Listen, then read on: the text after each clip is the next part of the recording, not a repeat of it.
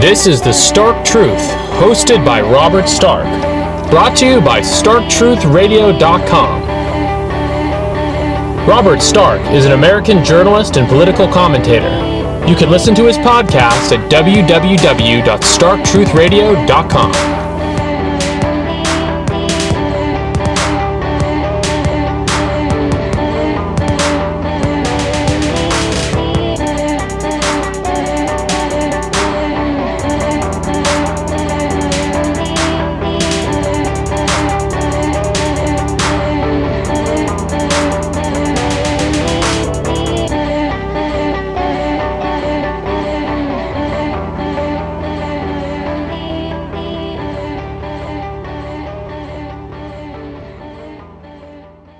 This is Robert Stark. I'm joined here with Jason Reza Jorjani. He is a PhD in philosophy and author of numerous books including Prometheus and Atlas, and he has a new book out, Prometheism. Jason, it's great having you back on the show. Pleasure to be back on your show, Robert. So your new book, Prometheism, you also have a Promethean manifesto on your website. Is this just a philosophical essay, or are you also proposing this as a new political movement? I'm proposing it as a movement that's far more than political. It has spiritual, techno-scientific, and political dimensions to it. And as you suggested, there is a manifesto which is a kind of distilled essence of the book Prometheism, not on my website, but on a website at the address Prometheism.com. Prometheism, like Prometheus and theism. Prometheism.com. And that manifesto, the Prometheus Manifesto, is a kind of distillation of some of the key ideas from the book, which of course much more extensively presents the vision of Prometheism. So just to kind of get background on mythology, and for those who are less familiar with Greek mythology, Prometheus, as the Greek god, was the enlightener, of the civilizer, and you could also say the genetic engineer of man. Like, you also hear about a Promethean spirit or Promethean archetype, the creative spirit and genius unleashing man's full potential. Some overlaps with Nietzschean ideas, but also a kind of darker theme which could create some more tension with more Abrahamic societies, like the idea of a fallen angel who gives mortals a secret of heaven. So can you explain what you mean more by the Promethean spirit and archetype, and how that relates to the movement that you're putting forth? Sure. You could look at the Prometheus archetype in terms of, let's say, maybe 7 basic attributes. The first that we should start with is forethought, because after all, the very name Prometheus in Greek means forethought. So Prometheus is the one who thinks ahead. When he's chained to the Caucasus by Zeus, Zeus has his bird of prey picking out Prometheus's liver, and that's because the archaic Greeks used the liver for fortune-telling or prophesying, for seeing the future in a manner akin to crystal ball gazing. So Prometheus is the god of forethought or foresight, and that's in the sense not only of projection, the way we have projective models in science, like predicting future phenomena based on models that we've built from our analysis of empirical phenomena observed to date. It's not just, projecting forward to some point on a graph that you plug data into. It's also precognition. So Prometheus taught the arts of divination to humanity as well. And therefore I see the aspect of forethought that's definitive to the Prometheus archetype, definitive of the Prometheus archetype, as being not only scientific projection, of the kind that any mathematical, theoretical framework allows us to achieve, but also precognition and sort of prophetic vision. Then there's Prometheus as the creator, And as you suggested in your brief opening remarks, Prometheus, not Zeus, is the creator of mankind in the Greek myths. So insofar as we wind up subjugated to Zeus, the godfather, we've been stolen away from our true father. That's the proto-Gnostic structure of the Prometheus myth, that our true father, who made us in his own image, is this rebel titan. And so his qualities are in some ways our own. And, Carl Karenyi, who was a Jungian mythologist, wrote a whole book called Prometheus, the Archetypal Image of Human Existence. So there is very much this idea that, we were meant to be a race of new gods. Having been created in the image of Prometheus, we were meant to be a race of new gods, and we were sort of stolen away and subjugated by Zeus and the Olympians, who feared being rivaled and ultimately deposed by man. Yeah, so if we're looking at Abrahamic societies, Christianity has long been dominant in Western civilization, and even for people who are secular, there's still the influence, probably both on the woke left and through American conservative ideology. So just looking at the U.S., Europe, Christian-based societies, and then you also have the background in Iran and interest in Iran, which there's obviously still a lot of pre-Islamic influence, but with Shia Islam, do you think that if Prometheanism were to take on, would there be any conflicts with the Abrahamic based theology and ideology? Oh, undoubtedly. And this would bring us to another aspect of Prometheus, which is the rebel. Prometheus rebelled against the Titans. Prometheus is a Titan who rebelled against his fellow Titans. He turned on his fellow Titans, believing that Zeus would be a more benevolent leader of the pantheon. And he's quickly disabused of this naive hope. And it turns out that Zeus is as tyrannical a leader as any of the Titans. So then Prometheus turns on Zeus, and now in an Abrahamic context, the Jehovah figure of Judaism, or the God who sends forth Christ as his earthly incarnation in Christianity, or Allah in Islam, this sky father of the Abrahamic revelation, this legislator from on high who reveals a divinely mandated code of crime and punishment, certainly fits the Zeus archetype. And so in a Judeo-Christian context, I think that you can identify Lucifer as an instantiation of the Prometheus archetype. But one of the reasons why I chose Prometheus as a symbol is that it's not dependent upon Judeo-Christianity. It's true that within a Judeo-Christian culture, or for that matter an Islamic one, there is a kind of Luciferian or satanic quality to the Promethean. But Prometheus far predates the rise of Judeo-Christianity, let alone Islam. And when you talk in terms of the context of the Islamic world, there are a lot of overlaps which we could get into between Prometheus and Ahura Mazda, the deity of Zoroastrianism.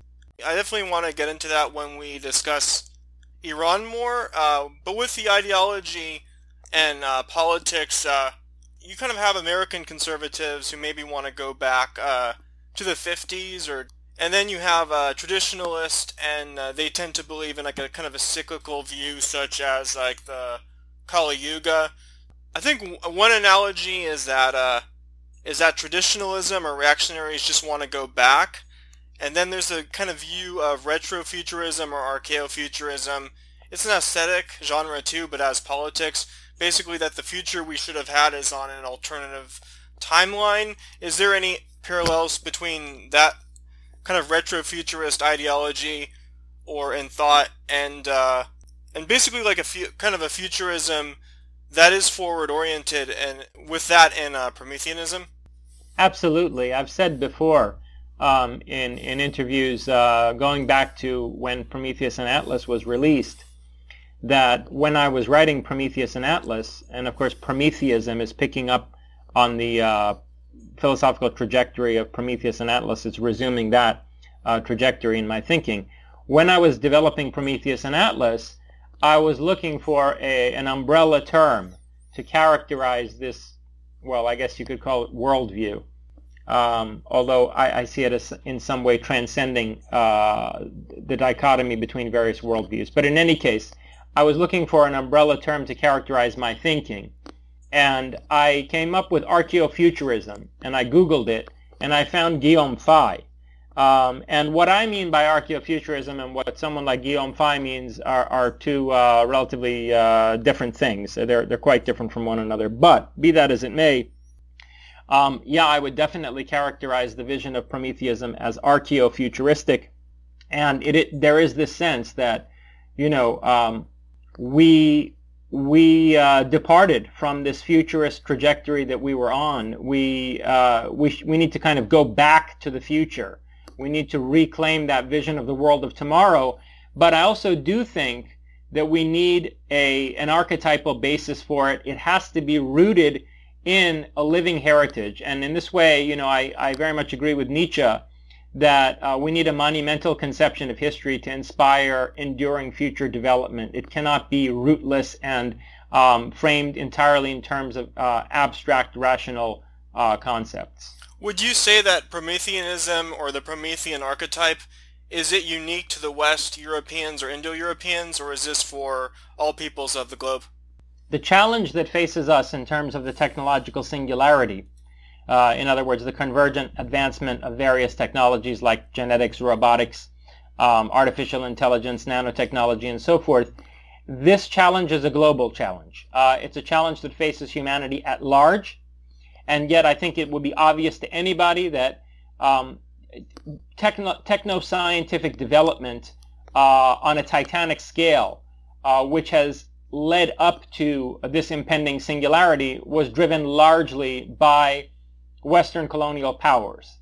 And so the solution is also more relevant to the West and to other Indo-European cultures for that same reason, which isn't to say that it will be restricted to the West, because again, we're facing a global challenge. And so while the Prometheus archetype is one that emerges in, I would say, the Indo-European world, because again, and we can get into the details of this, arguably the first form of Prometheism is early Zoroastrianism. So it's an archetype that's relevant particularly to the Indo-European world in terms of its genesis, but I believe that Prometheism has a global destiny. And of course, people on the left would say, well, then you are being imperialistic, you know, you're advocating for hegemony. Well, I'm sorry, but you know, the hegemony already exists. The world has been inframed by Western technological science, or you could say, if you want to extend this conception to include the major scientific breakthroughs and technological developments that took place in Iran, let's say during the Middle Ages, the globe has been already encompassed by Indo-European techno-scientific thinking. And so the solution has to come from out of the same spiritual matrix. And in this way, I'm very much aligned with Heidegger in a kind of dialectical thinking that sees that the solution has to come from out of the same matrix as the problem. So, you know, Heidegger talked about how techne, the root notion for technology, the Greek concept that we've developed into technology, techne has two aspects. It's craft as machinery, and it's also craft as poetic creation. So technoscience, I mean, techne is not just machinery, it's also machination. And there's this kind of spirit of machination which you see in the Prometheus archetype, insofar as Prometheus is not just the god who gifts humanity with science and technology, with the fire of the forge, and enlightens humanity with science, with scientific knowledge, or at least the power to frame questions scientifically. But Prometheus is also a trickster, and so he is also the deity of machination. And what Heidegger was thinking in his late writings on technology is that the way to address the danger posed to humanity at large by instrumentalizing technologies in the modern epoch is to retrieve the poetic dimension of techne, to understand the spectral essence, as it were, of technological science.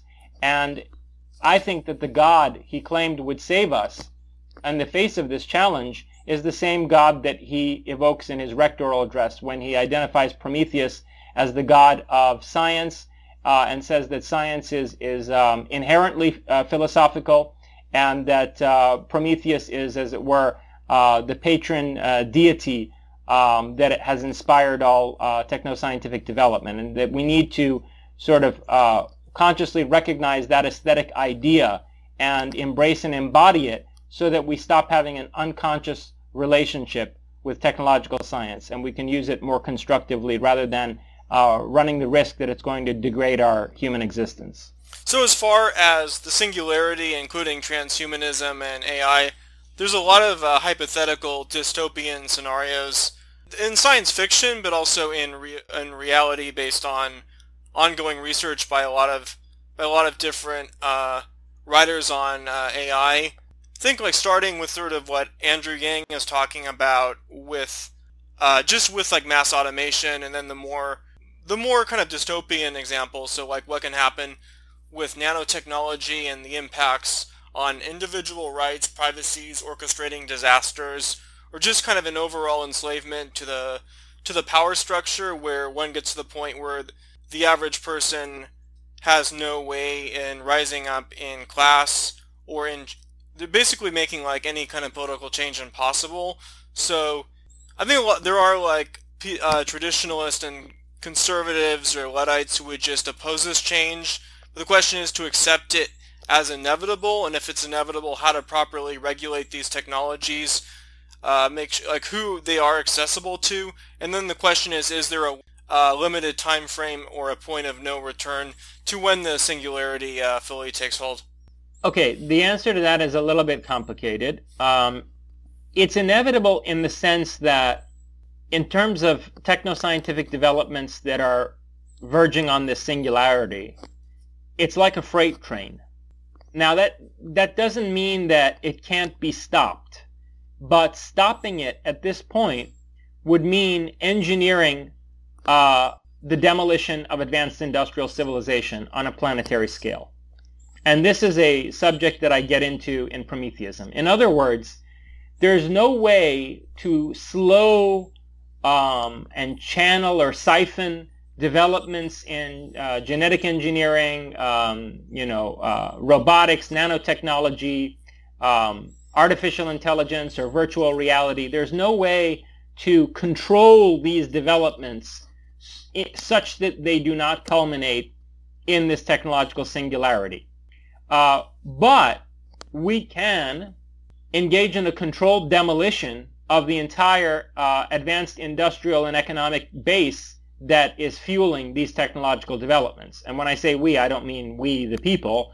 I mean an elite, in particularly the military, industrial, and intelligence complex of the Anglo-American world, could take measures to stop technological development and ultimately roll back the clock to the pre-industrial era. And this would be utterly catastrophic, and it's a scenario that I get into at length in Prometheism. I call this the scenario of, well, I mean, I didn't coin this term. I adopted from Richard Dolan, the breakaway civilization. But I have a specific concept involving the breakaway civilization, which I first elaborated in my book Lovers of Sophia, in an essay called Black Sunrise and Lovers of Sophia. I introduced this concept of destructive departure in worldview warfare, which I won't get into at length right now, but in a nutshell, it's the ideology of a breakaway civilization which decides to stop the technological singularity from coming into being by engaging in a controlled demolition of the advanced industrial world. And this would mean for example. Are you talking about what the existing elites want to do, or what Prometheanism would seek to accomplish? No, I'm talking about what the existing elites might do. And by elites, I mean people within the military, industrial, intelligence complex who, realizing that humanity at large is woefully unprepared to deal with the technological singularity or to deal with the spectral revolution, in other words, mainstream scientific acceptance of parapsychological phenomena, which I argue is inextricable from the technological singularity, and we can get into that separately, why that would be the case. But looking at, how catastrophic the social and political consequences of both the technological singularity and what I call the spectral revolution would be, these elites could engage in a controlled demolition of advanced industrial civilization by, for example, genetically engineering certain pandemics, by causing artificial earthquakes and their attendant tsunamis, by bringing about, famines, and engineering catastrophic climate change using technologies like HARP. And this is a scenario that I go into of a kind of contriving of catastrophes that appear to be natural and that compound in such a way that bring about the end of industrial civilization, that also massively depopulate the planet and make it a lot easier to control, make the remaining population a lot easier to control, and regress us basically to a period, to a level of society comparable to, let's say, the Renaissance, if not, the late Middle Ages. We're talking about a neo-agrarian, neo-feudal society. Yeah, that does seem to be like, there's a kind of meme online about everyone's going to be living in pods and eating bugs. So do you see this trend now, like getting people gradually used to like a lower standard of living, like the gradual decline, and like an intentional drive to get people to embrace a subsistence standard of living, or it's more difficult for the common people to rise up and implement any kind of change? Yes, I totally agree with that, and I also think that they're using the discourse of deep ecology to do that in a very cynical way. I'm all for protection of the environment and concern for the ecosystem, but I think that certain singularity level technologies like zero-point energy, moving from fossil fuels or even nuclear to zero-point energy, would be great for the environment. So I think that these elites who are considering the controlled demolition of advanced industrial civilization are very cynically using, or will plan to in a much more aggressive way, cynically use the discourse of deep ecology in order to take us to a subsistence living model, and to basically create a regressive, not a regressive society, but various regressive societies that have a basically traditionalist structure. So you were mentioning traditionalism earlier, and how these traditionalists, they venerate a bygone golden age and believe that we're in the last of a series of world ages which cyclically repeat themselves over long spans of time. We're in the Kali Yuga, or as the Norse call it, the age of the wolf, the last and most degenerate of the world ages, before the whole cycle repeats itself with the rise of a new golden age. And this is a very regressive view of time and history, which does not acknowledge that there's any cumulative progress. Now, I would never be so naive as to say that progress historically is linear, but I see a kind of upward spiral in the course of human history and what's been lost to our history, human prehistory. I see it as an upward spiral, and I have Prometheism is a futurist vision. It's archaeo-futurist, but that is a form of futurism, and in that way it very much rejects this traditionalist conception of history, which I think is going to be institutionalized by these elites who want to regress us to pre-industrial societies. They're also going to use the discourse of traditionalist cosmology and traditionalist metaphysics in order to institutionalize that kind of neo-feudal system. And Prometheism is very much a rebellion against that. With CRISPR gene editing, this is already taking place in China, And there are moral taboos in the West, both from a Christian standpoint and from a eugenic standpoint. But if CRISPR gene editing were to take off like genetic engineering, you could see like a boost in IQ. It could boost the immune system, and then like either just basically like physical traits as well. But it could also be used to weed out nonconformity, like select for traits such as agreeableness. Yeah, exactly. That's one of the things that I'm most concerned about in terms of the rise of China, is that to the extent that the Chinese are the first people to institute a population-wide, state-mandated genetic engineering program involving CRISPR, they may, having subsidized this program and submitting it to centralized government control, they may tweak those elements of the human genome that correlate to certain personality traits, and they may recalibrate the personality profile of their population to be more cooperative, as they would like to put it. In other words, more collectivistic, even more collectivistic than they already are, more submissive, and more deferential toward authority, and severely constrain the potential for the cultivation of the individual and the kind of innovation and creative dynamism that comes from the individual. So, and here's the problem, is that if they start tinkering with the genome in that way, they're tinkering with the human genome. You can't contain those effects to China, especially given the scale of the Chinese population. And this means that because whatever they do with genetic engineering will have population-wide effects on humanity at large, ultimately, within very short order, you cannot allow the Chinese, we cannot allow the Chinese to do whatever they want with genetic engineering. There needs to be a single vision for the ethical limits to re-engineering humanity using technologies like CRISPR. And I'm certainly not in favor of banning genetic engineering in any way. I think there are all kinds of positive uses for this technology in terms of like increased IQ, boosting memory capacity, eliminating hereditary diseases, and so forth. But the limits on the use of this technology need to be determined on a global scale or a humanity-wide scale, even if we move beyond the Earth and settle Mars, for example.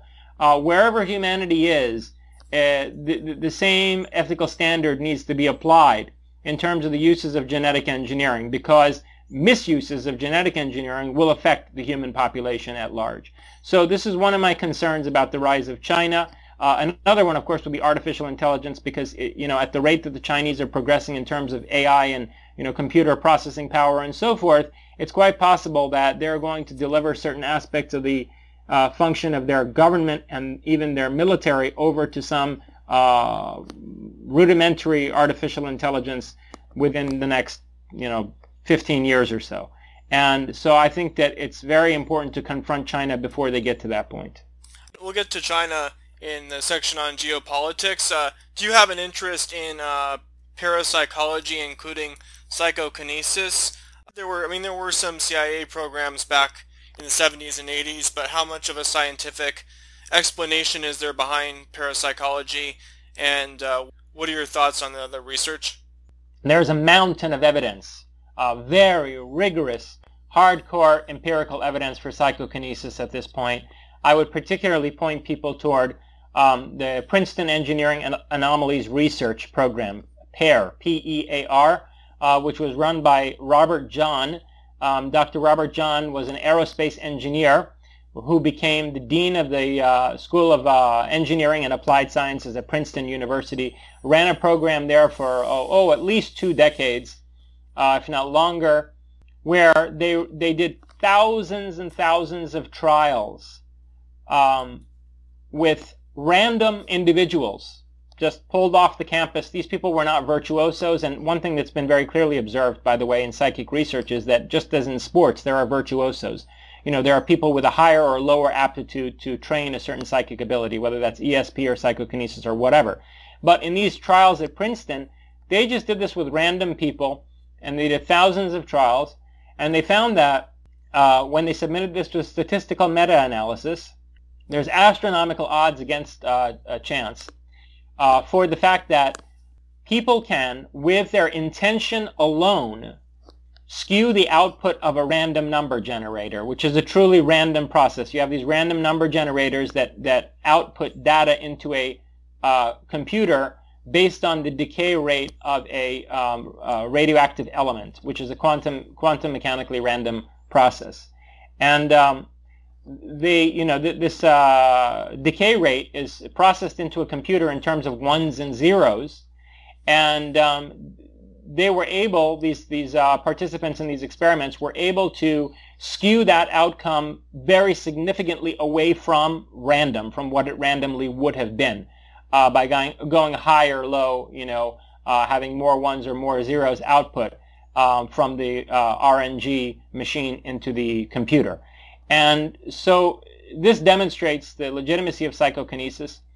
And Robert John, the man who ran this program, who was the dean of the School of Engineering and Applied Sciences, was interested in this because he had encountered psychokinesis in his work as an aerospace engineer. He knew about the so-called gremlin effect, which is that the more electronic components were incorporated into the cockpits of various aircraft, let's say particularly in the military, and the more sensitive these components were, the more they became sensitive to the psychological states of the pilots. And so particularly in aerial dogfights, if the pilot of an aircraft were to enter an intense emotional state, basically kind of panic in their cockpit, or be under high stress or whatever, it would affect the electronic machinery in the cockpit. And it was a trade secret, he found, of the aerospace industry, that they had to build multiple redundant systems into these cockpits in order to guard against this quote-unquote gremlin effect. So that piqued his interest, and then he carried out these studies at Princeton on psychokinesis. Now, this is a small-scale effect. I mean, it's very well demonstrated, so it demonstrates in principle that psychokinesis is real. It's a small-scale effect, but then if you look back in the history of psychic research, and you go all the way back to the late 19th century when scientists like Sir William Crookes were involved in experiments at the British Society for Psychical Research with a medium like Daniel Douglas Hume, you see that Hume was observed by Crookes and by other scientists of the time. William James was also involved in this kind of research. He was observed levitating tables off the ground. So Hume and other mediums in the late 19th century into the early 20th demonstrated large-scale psychokinesis. So this is relevant in terms of the thesis of Prometheism insofar as the closer we get to engineering something like strong artificial intelligence, and that's going to involve moving from digital binary computers into quantum computers that behave a lot like the random number generators which were used in the Princeton trials. The closer we get to engineering strong artificial intelligence using quantum computers, the more these effects, psychokinetic effects, for example, but also telepathy and clairvoyance and so forth. I'm not sure if you're familiar with Robin Hanson, but he's written about uploading consciousness to AI. Uploading consciousness to AI, yes. So what I was saying was the more these effects are going to be observed in laboratories that are well funded at places like MIT and Carnegie Mellon and so forth, where they're researching AI. Now, what you're bringing up is an even further stage.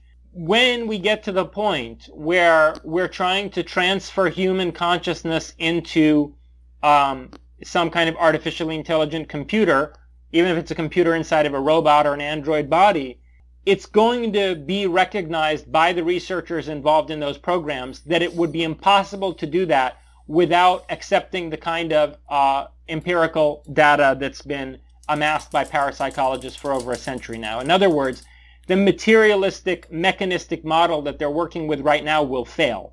They will encounter certain bottlenecks, and the only way for them to get through those, get around these obstacles, will be to abandon the overly reductive materialist paradigm in terms of which they're working, to reject that naive mechanism in favor of an approach that incorporates the research of parapsychology.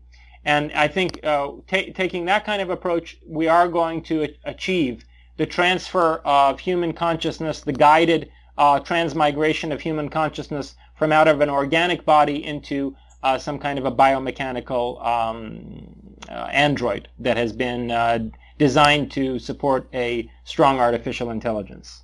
Well, looking at the topic of elites and the subject of who should rule, so kind of looking over, there's this idea of a managerial elite and just the kind of idea of elites who are just kind of boring managerial types.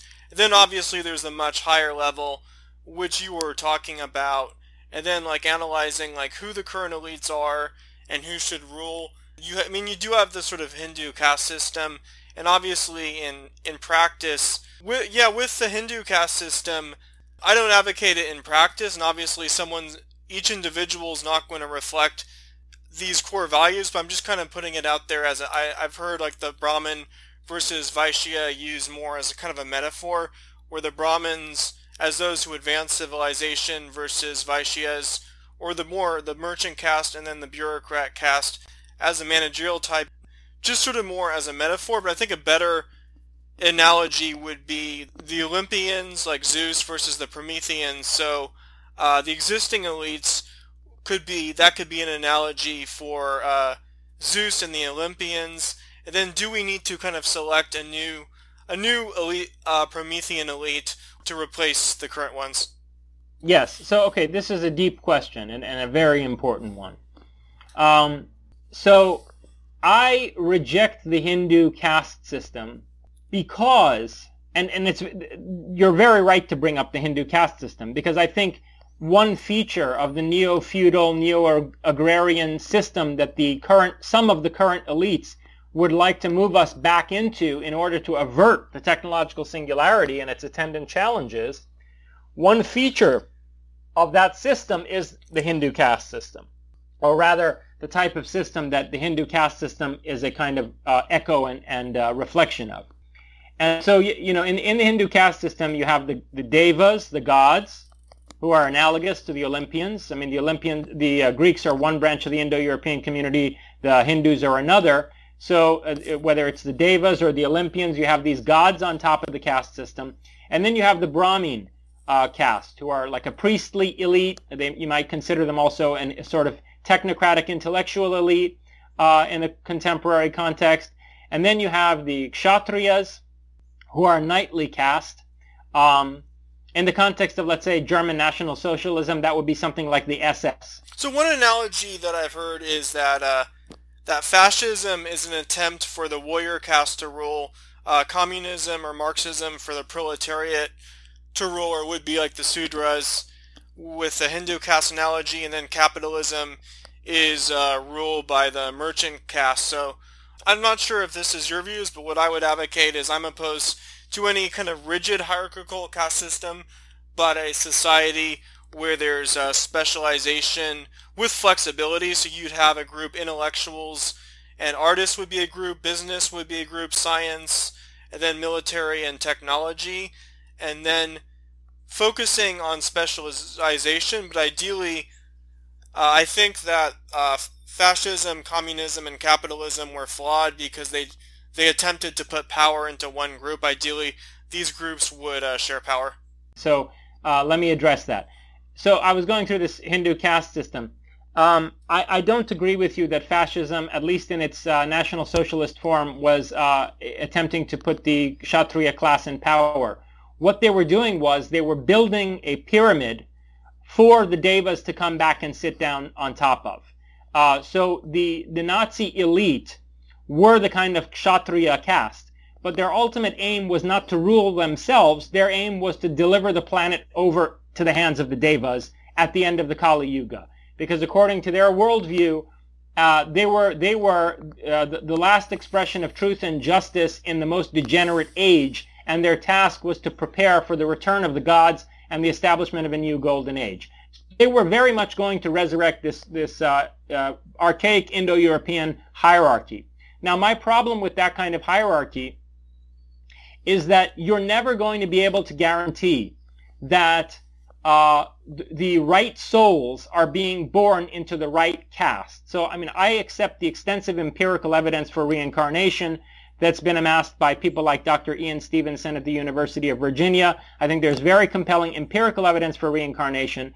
But I think that when you look at the devil's in the details in terms of that evidence, and when you look at the details of the studies on, especially children's memories of past lives and so forth, you see that the dynamics involved in the transmigration of the soul or metempsychosis or whatever you want to call it does not fit the rigidity of the Hindu caste system. And it's very likely that you're going to wind up with, people who are spiritual aristocrats, visionaries, innovative geniuses being born into the low castes.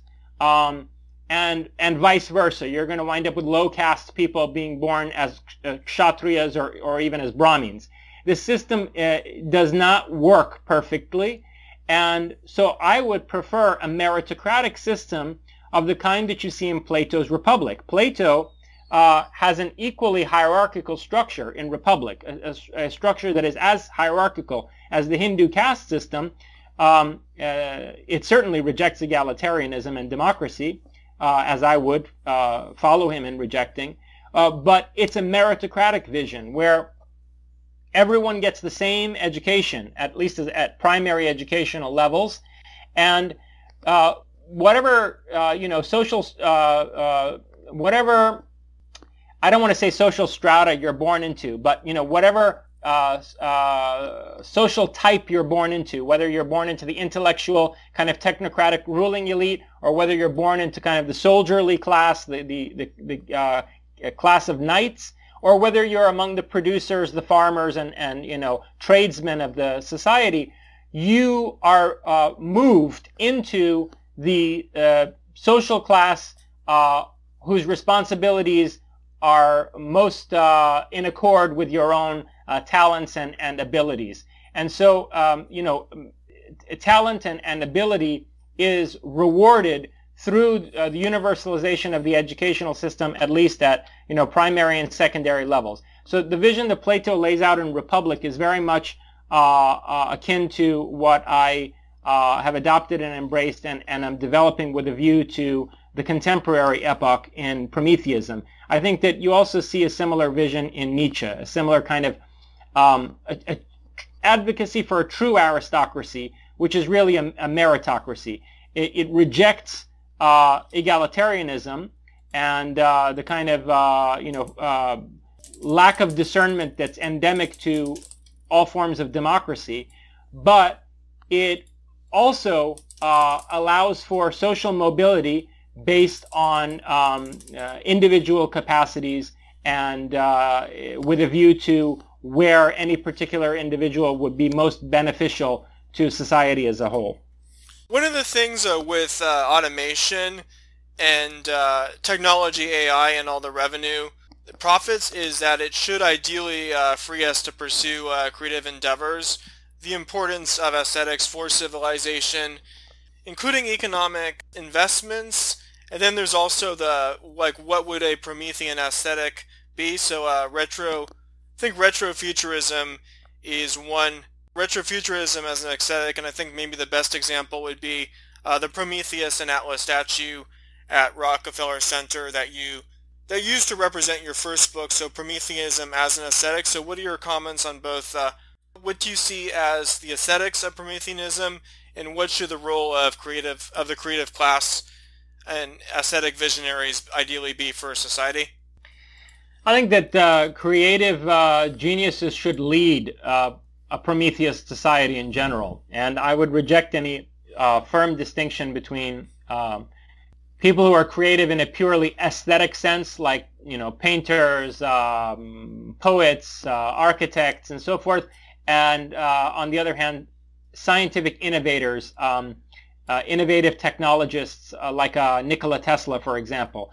I very much embrace this Renaissance ideal of the artist scientist or the poetic inventor that you see in people like Leonardo da Vinci and Nikola Tesla, even in Jack Parsons and other figures like that. So I would say that the creative, innovative genius in general ought to be the leader of the Prometheus society. It's that class of people who I see in the position of the Platonic guardians of a Prometheus society. And I would agree with you that in a rough way you could characterize the aesthetic of Prometheism as a kind of retrofuturism, only in the sense that we've abandoned the vision of the future that we had.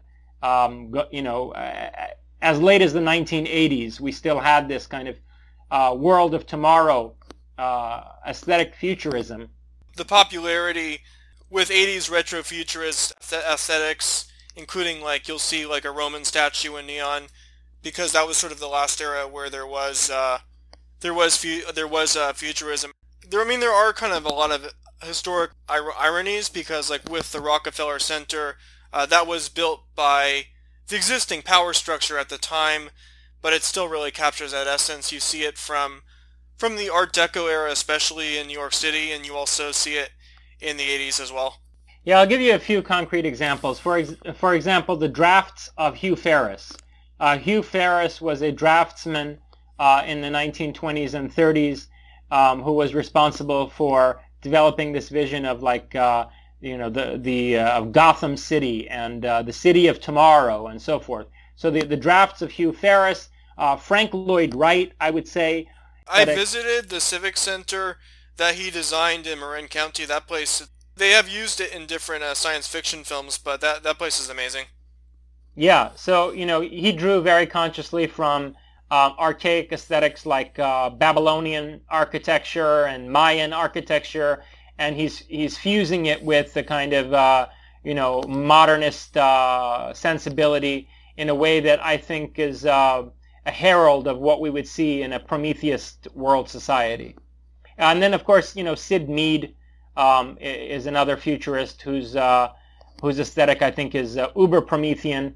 And then this is a spectrum, really. It's a spectrum that goes all the way, I think, into some of the more disturbing transhumanist aesthetics that you see in somebody like H.R. Giger. Just looking at kind of cities abroad, so somewhere like Dubai, like they have unlimited wealth, but I don't really consider Dubai to be Promethean. It more seems like a kid playing SimCity who has unlimited money. But you do see more of archaeofuturism if you watch like YouTube videos of Iran from the 70s, or a lot of the imagery definitely seems to be like a fascination with archaeofuturism from that era. Oh, undoubtedly, 1970s Iran was going in an archaeofuturist direction. There's no question about it. The Shahyad Tower in Tehran, Shahyad Monument in Tehran, which was renamed the Freedom Monument, is a perfect example of Persian archaeofuturism. And it's not incidental that at that time the Shah was basically adopting a Mussolini-style fascist form of government.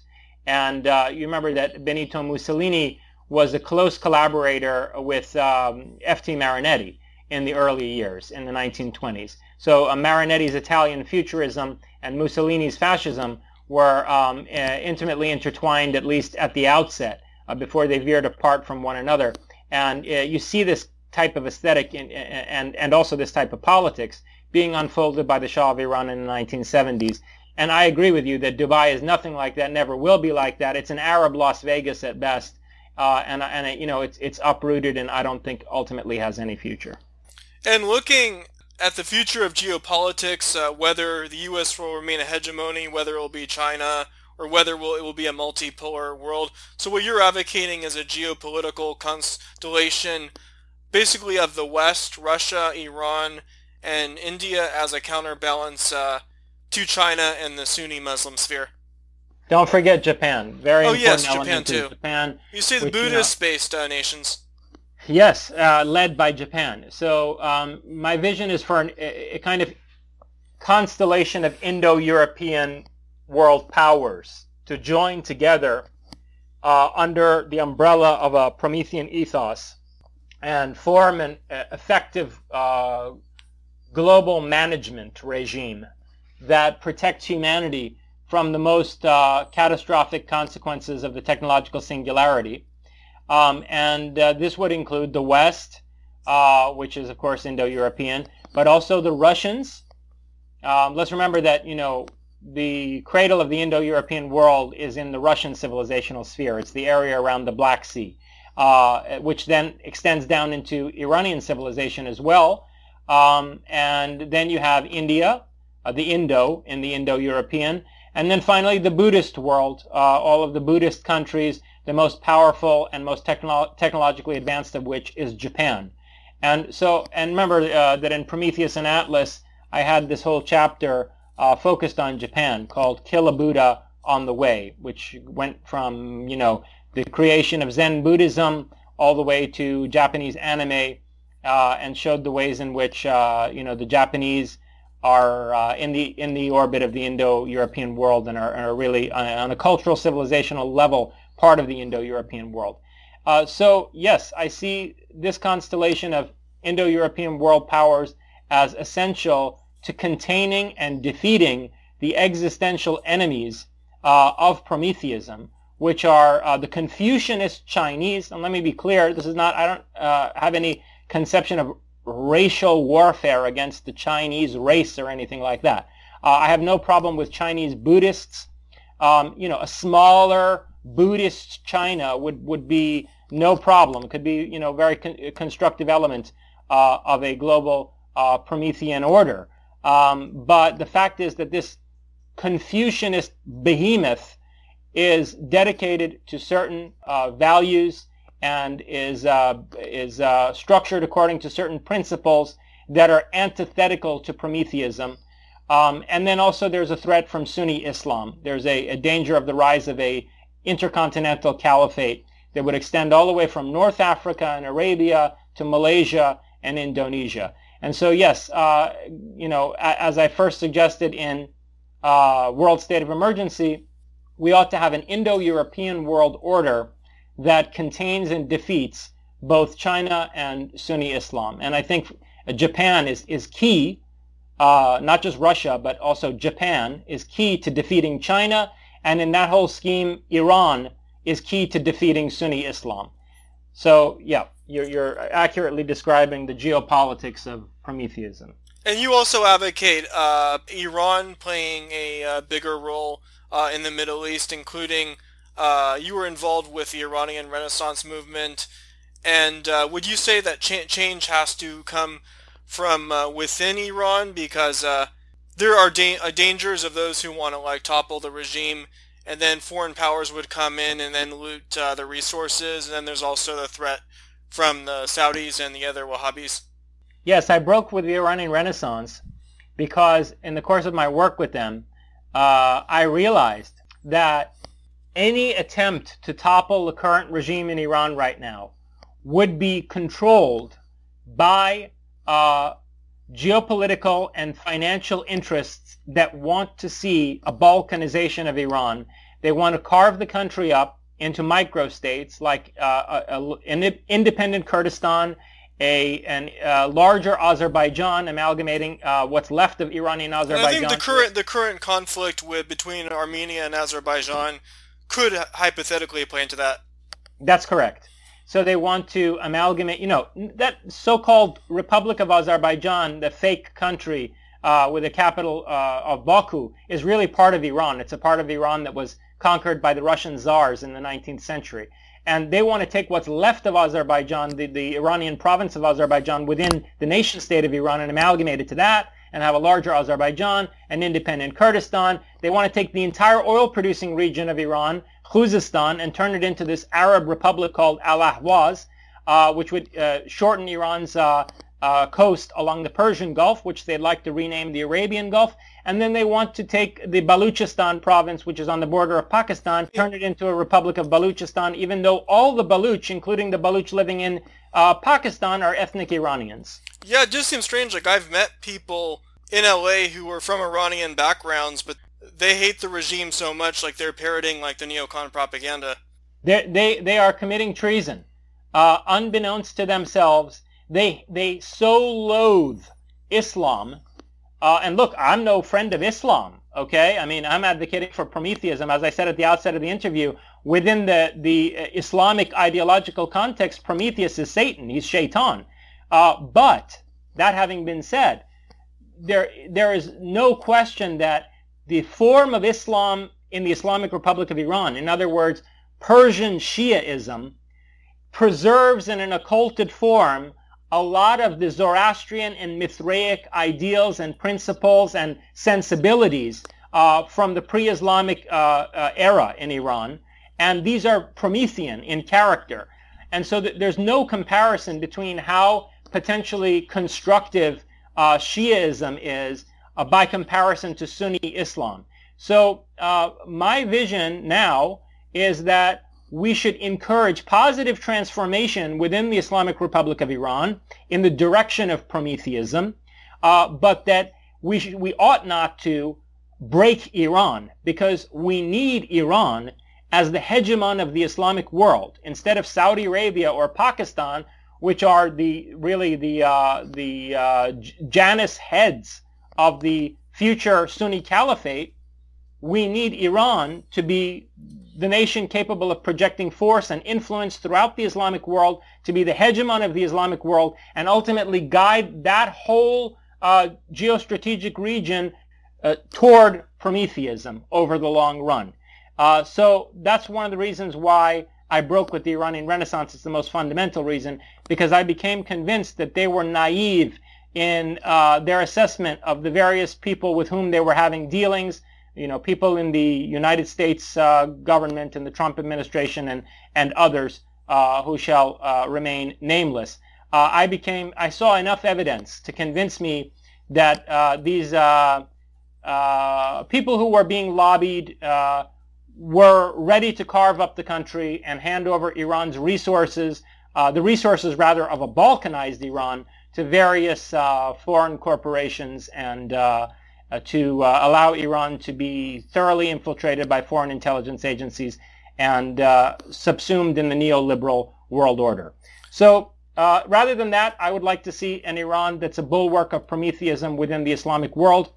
It's not perfect to have that take place within the context of a Shiite regime, but it is doable. And I think that, 20 years from now, the Islamic Republic of Iran, which has changed a lot in the last 40 years, could be as far away from any kind of Shiite theocratic ideology as China is now away from Maoism. I mean, you still have posters of Mao up in Beijing and Shanghai, but, basically China is no longer a Maoist communist system. It's now some form of Confucian imperialism that is guiding Chinese policy. As far as Trump brokering those deals between Israel and the Arab Gulf states, do you think that could have major geopolitical implications that could pose a barrier to Iran's influence in the Middle East? Because under the Shah, Iran and Israel were allies. What are your general thoughts on the alliance of Israel and Saudi Arabia? I think it's a disaster. Trump's entire Iran policy has been a disaster. Trump had a tremendous opportunity to redefine the American relationship with Iran, and instead he passed these crippling sanctions imposed these crippling sanctions on Iran, which, among other things, forced India to abandon a decabillion-dollar trade agreement with Iran, a long-term, decades-long, tens of billions of dollars trade agreement with Iran. And this meant that Iran had to replace India with China. And so, this deal that the Iranian expats and others are all moaning and groaning about, this $25 billion a 25 year-long contract, multi-billion-dollar contract with China, is a replacement of a deal that Iran had with India, which was scrapped because of the sanctions that Trump imposed on Iran. And then there's been all the saber rattling. Trump brought us within hours of a war with Iran. Frankly, not within hours, within minutes of a full-scale war with Iran on several occasions. So Trump's Iran policy, I think, has been a disaster. And this latest agreement that you mentioned between Israel, United Arab Emirates, and Bahrain is another element in Trump's long-term policy of strangling Iran and ultimately empowering Israel to be able to strike Iranian territory. Because, of course, you realize that when Israel is making deals with Bahrain and United Arab Emirates, that's going to involve the positioning of Israeli Air Force jets on Bahraini and Emirati territory right across the Persian Gulf from Iran, so that they can fly to Bahrain and the Emirates, sit down there in large numbers, bring whole sorties there, refuel, and then have a very short flight path to strike targets deep inside Iran, and then be able to fly back to safety in Bahrain and the United Arab Emirates. Quote, safety, unquote, because I think they're actually being delusional. And if they start such a war, they will pay, very heavily for making that miscalculation. But I think, yeah, it's been a disastrous policy, and this is one of the reasons why I don't support Donald Trump. Oh yeah, you supported Tulsi, and I supported her as well. I'm in the same boat as you. I voted for Trump in 2016, and I can't support him this time.